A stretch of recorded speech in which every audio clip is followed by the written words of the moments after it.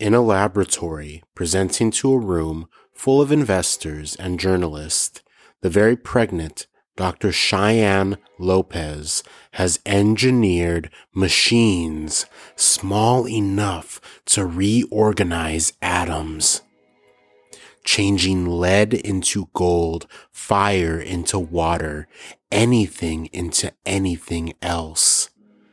There's still bugs to work out, but her employers are impatient and they want a demonstration or a new project leader.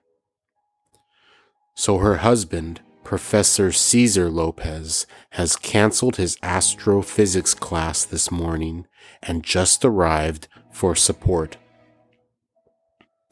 She watches him sit down with the others in the observation room before introducing herself, her team, and a fish tank filled to the brim with black sand.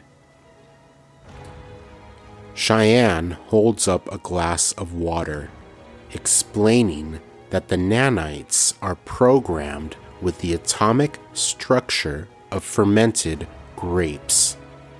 And with a smile, she says they will now turn water into wine. The tank shakes, and the sand changes into a humming, floating black cloud.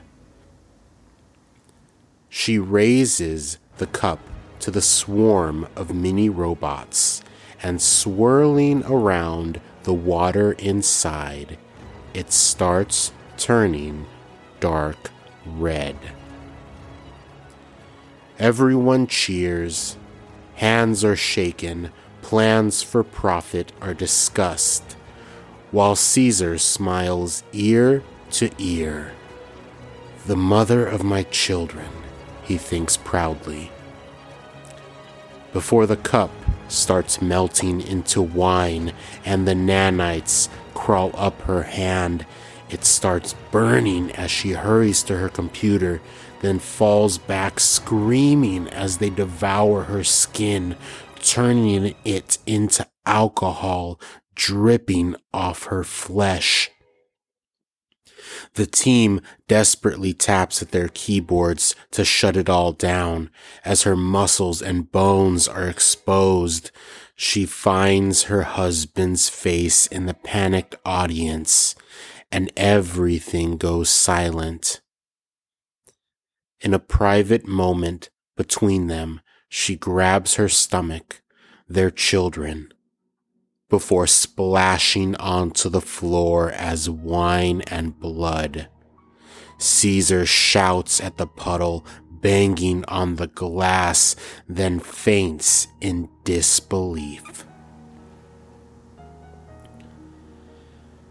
As per Cheyenne's business contract, all her work is absorbed back into the company and to be used how they see fit.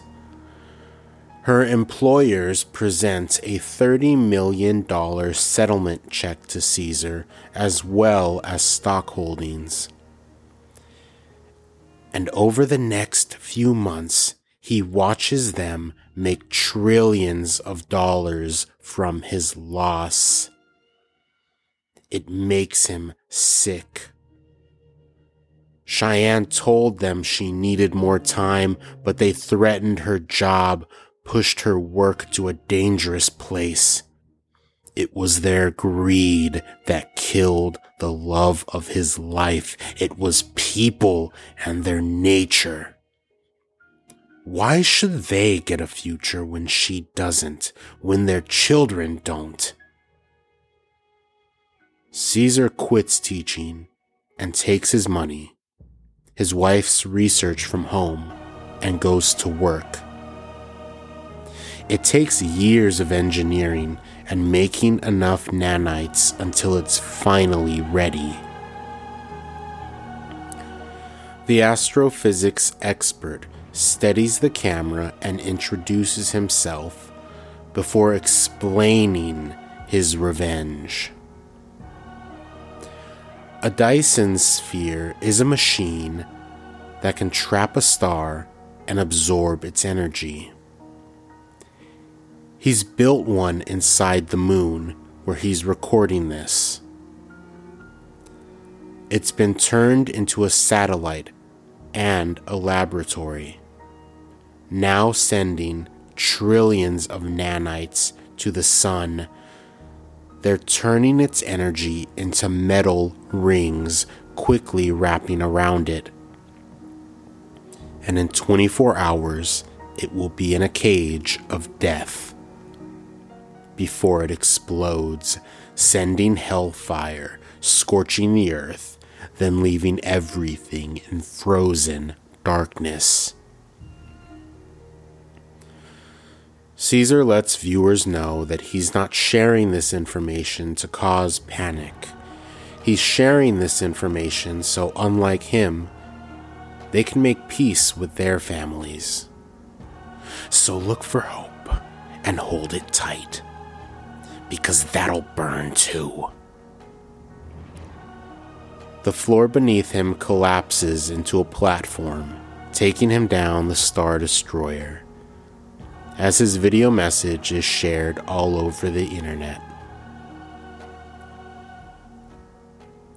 And meanwhile, in a military war room, everyone debates over how to stop the man. But it would take rockets days to reach him. Someone suggests disabling the weapon with a virus. And back on the moon, while Caesar watches the Earth spin, he feels a hand on his shoulder. Cheyenne's hand. The military hacked his computers and nanites to project his dead wife's DNA. This isn't real, he's thinking. He's gone insane. He's dreaming. But she kisses him, and he tastes her. Miracle, he says. They hug. Tears come down their cheeks. But they kiss again, and it burns his lips. He steps back confused, touching them as the burning spreads across his face, turning red now. The station begins to crumble all around him as his skin drips off and the rings around the sun collapse. Caesar screams at his computer to activate Project Firestarter, his backup plan, before he turns into a waterfall of blood spilling to the floor. And dozens of missiles are launched from the moon's surface as the military tracks them headed to Earth. Picking up more and more speed, no one can tell what they are until they explode in the atmosphere. Over the Pacific Ocean, over Yellowstone, over Hawaii and Indonesia, what looks like iron telephone poles rain down. The rods from God, his plan B, are specially designed spears falling from the sky. Quickly breaking the sound barrier, they collect kinetic energy until diving into a chain of super volcanoes around the world. And exploding inside, they set off a ring of firestorms that torch every living thing on Earth, before ash clouds block the sun, leaving it all in a cold, dark winter.